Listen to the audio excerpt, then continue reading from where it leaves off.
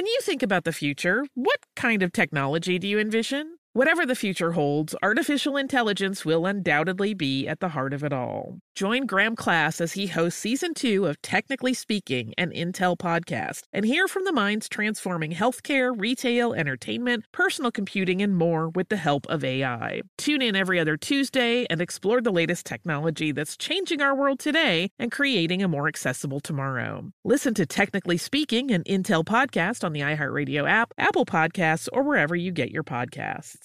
I'm Tracy from Stuff You Missed in History Class. Are you a small business owner or even someone who dreams of entrepreneurship? Then check out Season 2 of Mind the Business, Small Business Success Stories from iHeart Podcasts and Intuit QuickBooks. Join hosts Austin Hankwitz and Janice Torres as they interview entrepreneurs sharing insights around starting and nurturing a small business. You won't want to miss these inspiring stories of entrepreneurship and discovering ways to business differently so you can too.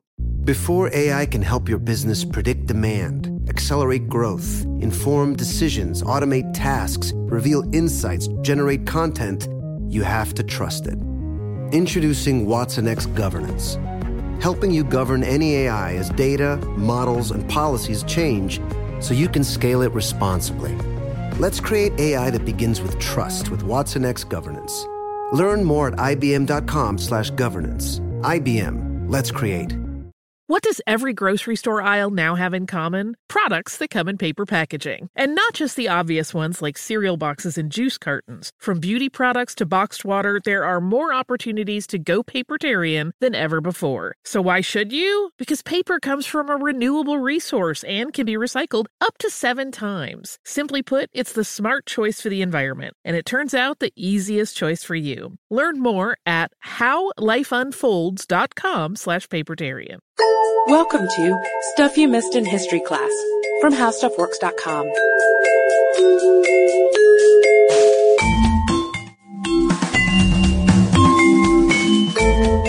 Hello and welcome to the podcast. I'm Katie Lambert. And I'm Sarah Dowdy. And we've gotten a lot of requests for some Australian history, specifically the Burke and Wills expedition. I got emails from Sean in Liverpool and also Matt in Western Australia. And that might make a little more sense to you when you hear this quote from a writer named Sarah Murgatroyd, who wrote a book called The Dig Tree about the expedition. And she said, "The history of Australian exploration is littered with the corpses of men who underestimated the power, the size, and the unpredictability of the outback." And the Victorian Exploring Expedition, which was the original name of the expedition, aimed to cross Australia from south to north and back again. So no one really knew what was in the interior of the Australian continent. In the early 1800s, people even thought that there might be an inland sea. They had explored the coastline, but they just didn't know what was in the middle. 2/3 of the continent was unexplored, and the big question everybody was asking was, what was in the ghastly blank?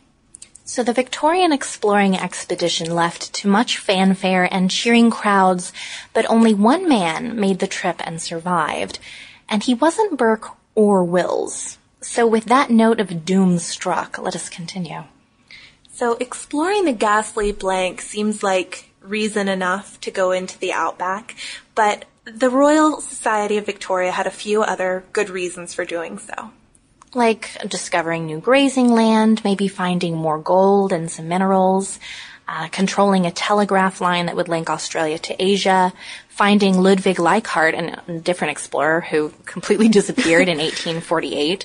And they also had the unstated goal of beating John McDouall Stuart of South Australia, who was trying to do the same thing. The expedition was going to be big and it was going to cost a lot of money, so it took a while to raise the money necessary to launch it. And some of the funds came from private sources as well as government sources. And a lot of the reason why it was so expensive is because they planned on importing 24 camels to make the trip with, because camels go in the outback, and I'm not sure about Obviously. that. So from the very beginning of this expedition, retrospectively, we can see it's off to an odd start, even in the planning stages. We're spending massive amounts of money for things like camels. We don't even know how camels will fare in the outback because they've only really been there in exhibitions. So why are we fixated on this idea? I can't tell you. Yeah, it just lines up with the idea of what an explorer ought to be. It reminded us both kind of Lawrence of Arabia. Right. And you're launching this mission that seems like it's got everything covered and everything is how it ought to be. But really, they just don't know what they're getting into at all. And they're horribly unprepared. But at the time, of course, no one knows this, and they're all just very excited about the whole thing. So on August 20th of 1860, the expedition left from Melbourne. 15,000 people showed up to watch them go. And almost immediately, things go awry. A camel breaks loose and a wagon breaks literally almost as they start. And then 2 more break down within the next couple of miles. So inauspicious beginnings, let's say. So in charge of the party is Robert O'Hara Burke, who's a 33-year-old Irish ex-police officer. And he has no surveying, exploring, or navigation experience. He's been voted to lead the expedition because of political infighting among the society. He's the acceptable candidate to everyone. George Landells is his second in command, and he's the guy who brings all the camels from Karachi, so there you go. William John Wills is a 25-year-old English surveyor, and he's third in command. There are 19 people altogether starting out.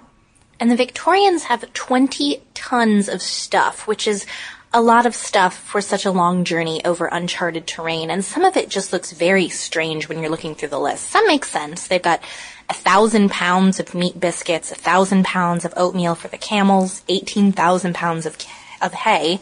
But they've also got listed 60 gallons of rum for the camels and 40 pounds of pepper also for the camels. And supposedly they thought the rum would keep the camels from getting scurvy and the pepper would help wake them up if they got tired. This, of course, is based on absolutely no science whatsoever, but it just goes along with that whole bumbling expedition thing. Well, yeah, and on a side note about scurvy, they actually get rid of all their lime juice pretty early on when things are going bad, something that would be excellent at preventing scurvy. So the camels are protected from scurvy with pretend remedies, while actual remedies for the human beings are left behind. So we have this is typical. Just this gross ignorance compounded by mismanagement. Right. And they find out as they're going along there are other things they didn't know, like it's not easy for camels to walk in mud, and then conversely, it's not easy for wagons and horses to make it through sand and scrub. So they start shedding things like the lime juice and sugar and other things they actually need because they are going so incredibly slowly. And Burke is being very fickle. He's hiring people and firing them. And he especially doesn't like the 2 German scientists who are on the trip and tells them that they need to put down their instruments in their notebooks and stop doing their experiments and become camel hands because they really need help reining in these rather out-of-control camels. And Burke is difficult to deal with, and his second in command and one of the scientists quickly resign. Which Sarah says she also would have done had she been on this expedition. I would have been somebody out who was even before Menindee. But there's a guy who offers to take their stuff up the Darling for a fee. So think about that. They could be carrying all this tons of stuff up the river and instead just making it across basically on foot with some camels and some horses. But because this guy had opposed Burke leading the expedition in the first place, Burke won't do it. In that contentious election. Oh no, we're not going to swallow our pride. Instead, we're just going to keep hiring expensive wagons and carrying this stuff over this ridiculous terrain for months and months. And it's taking way too long, and Burke is even getting frightened at this point that Stuart will beat him to the north, at which point this is a useless expedition. So he splits his party at Menindee, which is basically the edge of civilization. That's where I'd cut out. Yes, Sarah's gone at this point. And this is against his orders. He was supposed to take the entire party up with him, at least to Cooper's Creek. But he heads north with the fittest men, and for their guide, they have a local guy named William Wright. And when they reach Torrawada Swamp, Burke sends Wright back to Menindee, and Wright's mission is to go back there and then come back and meet him at Cooper's Creek with the rest of the men and the supplies. So everyone's going to be united at the end at Cooper's Creek, or so Burke hopes. So meanwhile, Burke is pressing on towards Cooper's Creek from the swamp, and he gets tired of waiting for Wright. And, he waits there and waits there and waits there for Wright to catch up with the rest of the men and some of the supplies, and finally decides that he's going to go break his party yet again and take a smaller group composed of himself, Wills, John King, and Charles Gray. And they put William Brahe in charge of the group they're leaving behind at Cooper's Creek and tell them to wait for them for 3 months for their return. So Burke's group, after 2 months, hits the mangrove swamps near the Gulf of Carpentaria on February 11th, 1861, which makes them the first white men to cross the continent. But it must have been disappointing not even being able to get to the Gulf. The mangrove swamps were too hard to get to, so they didn't even get, that view of the sea and thinking, oh, we've made it all across. And there are other things that aren't going well, like they've used 2/3 of their rations, and the wet season is upon them, which means flooding and mosquitoes. Despite not quite reaching the water, though, it counts. It's good enough. They've met their goal, and they begin their trip back south. They're met with rain, and more rain, and it's turning the ground into a giant bog. It's the summer, so it is incredibly hot. And as we mentioned earlier, their supplies are running low. And they start trying to eat off the land and watching the Aborigines. So they eat mussels, which doesn't sound bad. But they also kill an 8-foot-long snake and eat that, which doesn't sit well with them. Burke gets dysentery. And moving on to more domestic fare, probably deciding the snake doesn't make for a very good dinner, they kill and eat some of their camels and a horse. And their stuff is too heavy, so they bury their equipment and instruments. I don't know why they thought they would be coming back to this spot eventually, but who knows? It seemed like the thing to do. On this trip back, Wills catches Gray stealing flour from the rations, which, of course, isn't something they can spare. Gray says that he's sick and he's weak, but Burke thinks he's just shamming and beats him. And there's some historical debate over what kind of a beating this was, if it was just, say, a smack or if it was something more serious. But it appeared that Gray wasn't shamming about feeling weak because he dies within a few days, and the other men aren't feeling so great either. Yeah, they finally make it to Cooper's Creek, though, on April 21st, 1861. This is just Burke, Wills, and King at this point. And the base party's not there. They'd waited for the 3 months that Burke asked them to. They'd even waited longer than that, nearly 5 months. And they had just left that morning, which is so sad and frustrating. So close. Even all this time after. But they've left supplies, and they've buried them, and they've noted them with blazes. So there's a little help on the way, it seems. And Burke knows that they're close, but the men are simply too weak to try to follow the party that night. So, in the meantime, let's go back to our group at Cooper's Creek. So things haven't been that great for the guys who have been left behind at Cooper's Creek. The Aborigines have been stealing some of their supplies. The people who were supposed to come up from Menindee with Wright, the backup supplies, never showed up. And the men are sick. One has scurvy and a leg injury. 2 are diseased. And they've given up on Burke. They must just think at this point that the party of 4 is out there somewhere dead. Maybe they made it, maybe they didn't, but they're not coming back to Cooper's Creek. So they decide to leave in April, but on their trip out, they come across tracks from Wright and the people coming up from Menindee bringing them supplies. And Wright had had his own difficulties. He'd run out of money, their meat had gone rancid, their water pools had dried up. He didn't have a surveyor, so he was just following Burke's, 3-month-old tracks. Yeah. They're also attacked all the time by rats, which... So gross. Long-haired rats, too, which makes it so much worse for some reason. And they're bothered by the Aborigines. And you can get a sense of what state they were in when they're making this track by their camp names: Desolation Point, Mud Plain, Rat Point. So it's hot. They don't have good food. They don't have good water. 3 of the men died, including Dr. Ludwig Becker, and they're not doing well.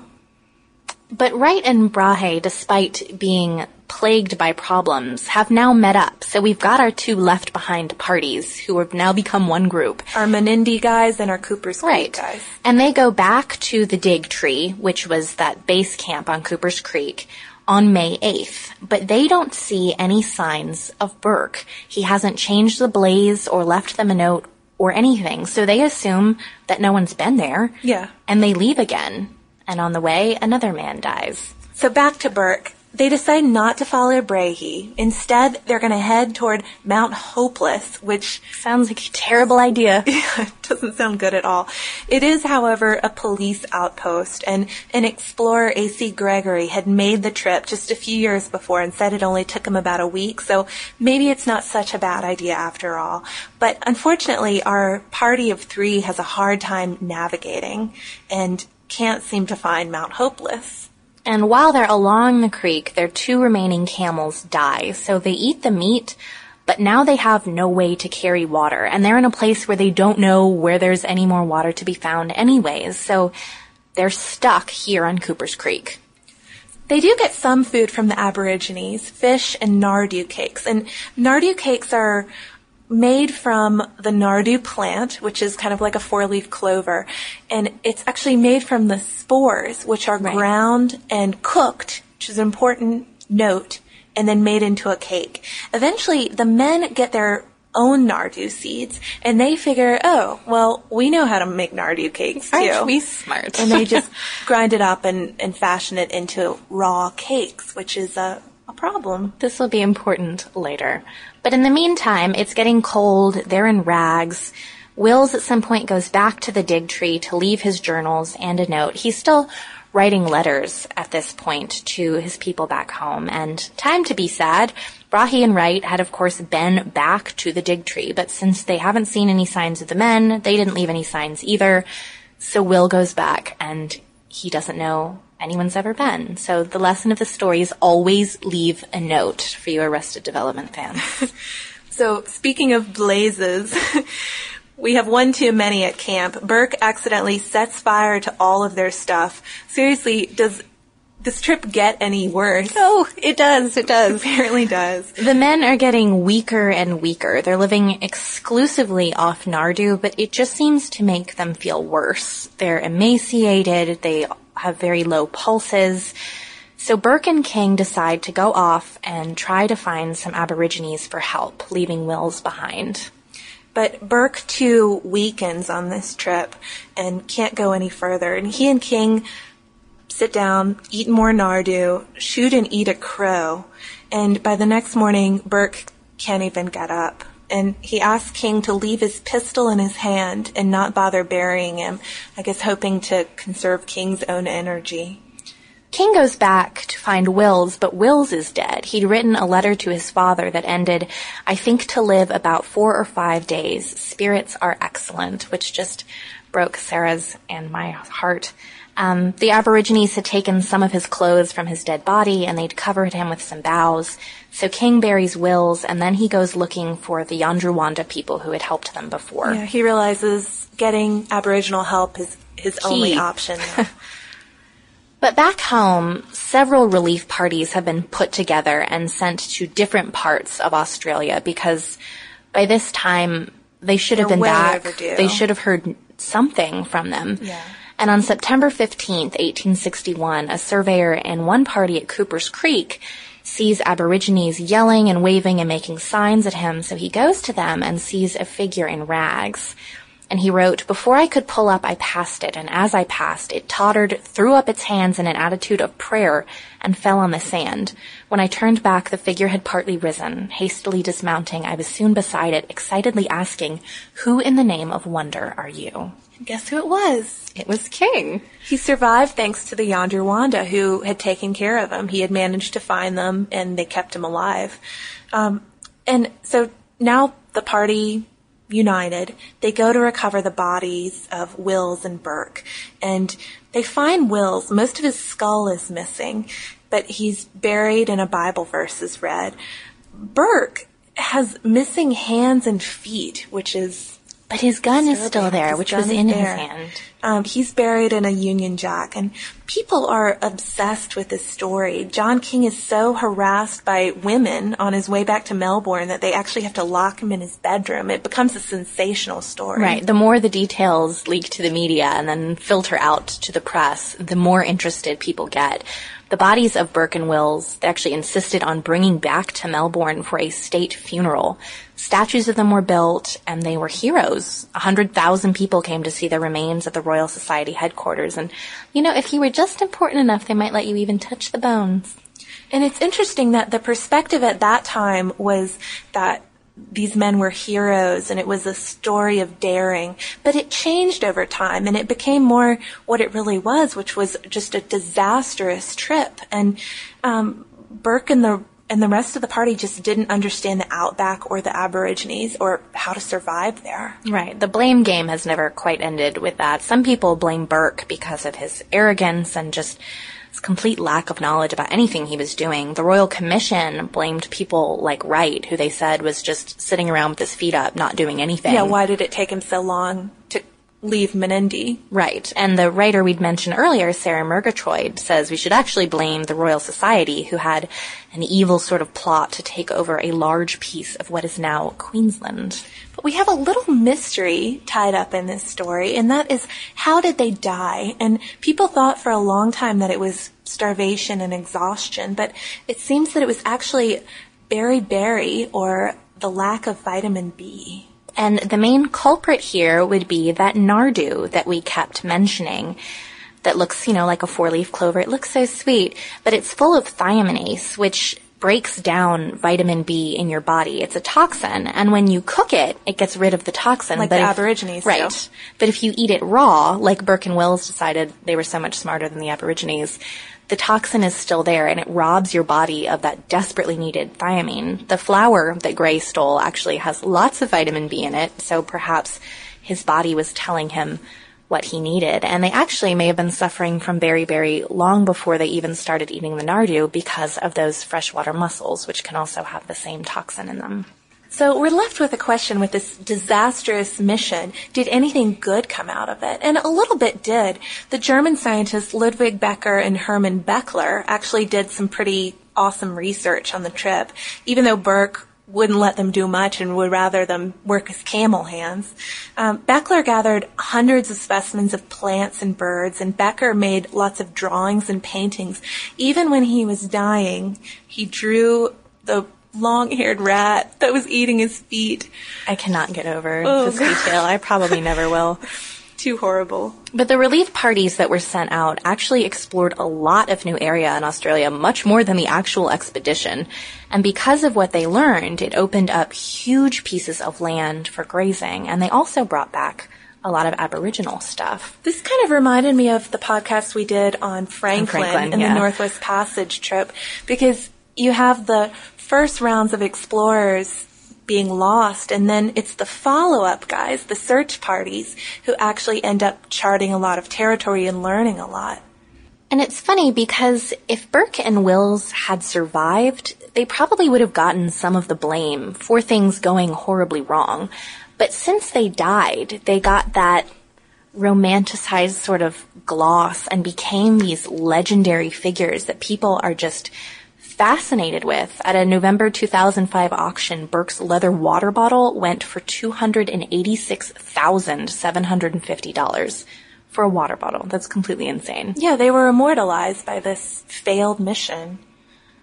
And before we sign off, we have one more little mystery for you. During one of the relief party excursions, a guy named John McKinley found a white man's grave at a place called Lake Massacre.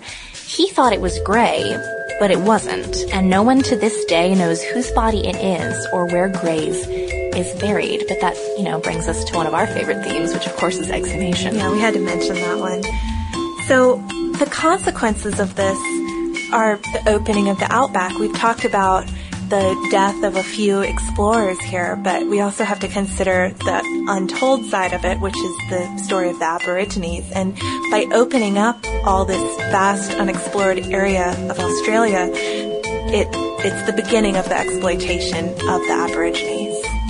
So if you want to hear more about the Aborigines side of the story, go to our homepage and search for The Stolen Generation at www.howstuffworks.com. For more on this and thousands of other topics, visit howstuffworks.com. And be sure to check out the Stuff You Missed in History Class blog on the howstuffworks.com homepage.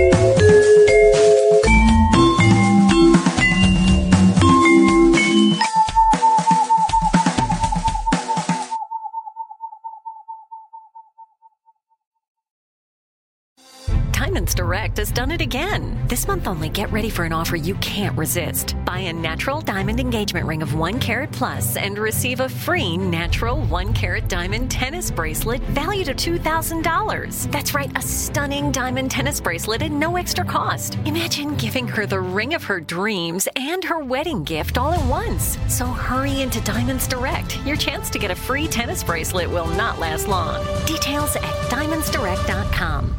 Olay's new Indulgent Moisture Body Wash covers your skin in layers of rich moisturizers and vitamin B3 complex, transforming your skin from dry and dull to moisturized, soft, and smooth in just 14 days. Feel the best in your skin and glow with confidence, all pride. For the third year, Olay Body is a proud sponsor of iHeartRadio and P&G's Can't Cancel Pride and supporter of the LGBTQ+ community. So this pride, glow with confidence, not just all month, but all year long. Check out Olay's new Indulgent Moisture Body Wash online or at your favorite retailer.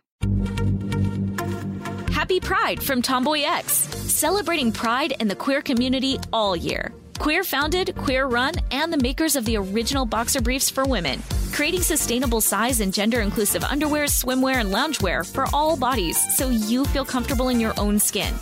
Tomboy X just dropped their Pride 24 collection. Obsessively fit tested for all-day comfort in sizes 3 extra small through 6X. Visit tomboyx.com. Have you ever wondered what it would be like to have supervision, enhanced hearing, extraordinary reflexes, to be, dare we say, superhuman? Well, Roku's new Pro Series TV can't do any of that for you. But with a 4K screen, side-firing speakers, and a blazing fast refresh rate, it'll sure feel like it. Elevate your entertainment using all your favorite apps like iHeart and play all your music, radio, and podcasts with the new Roku Pro Series. Your senses aren't better. Your TV is.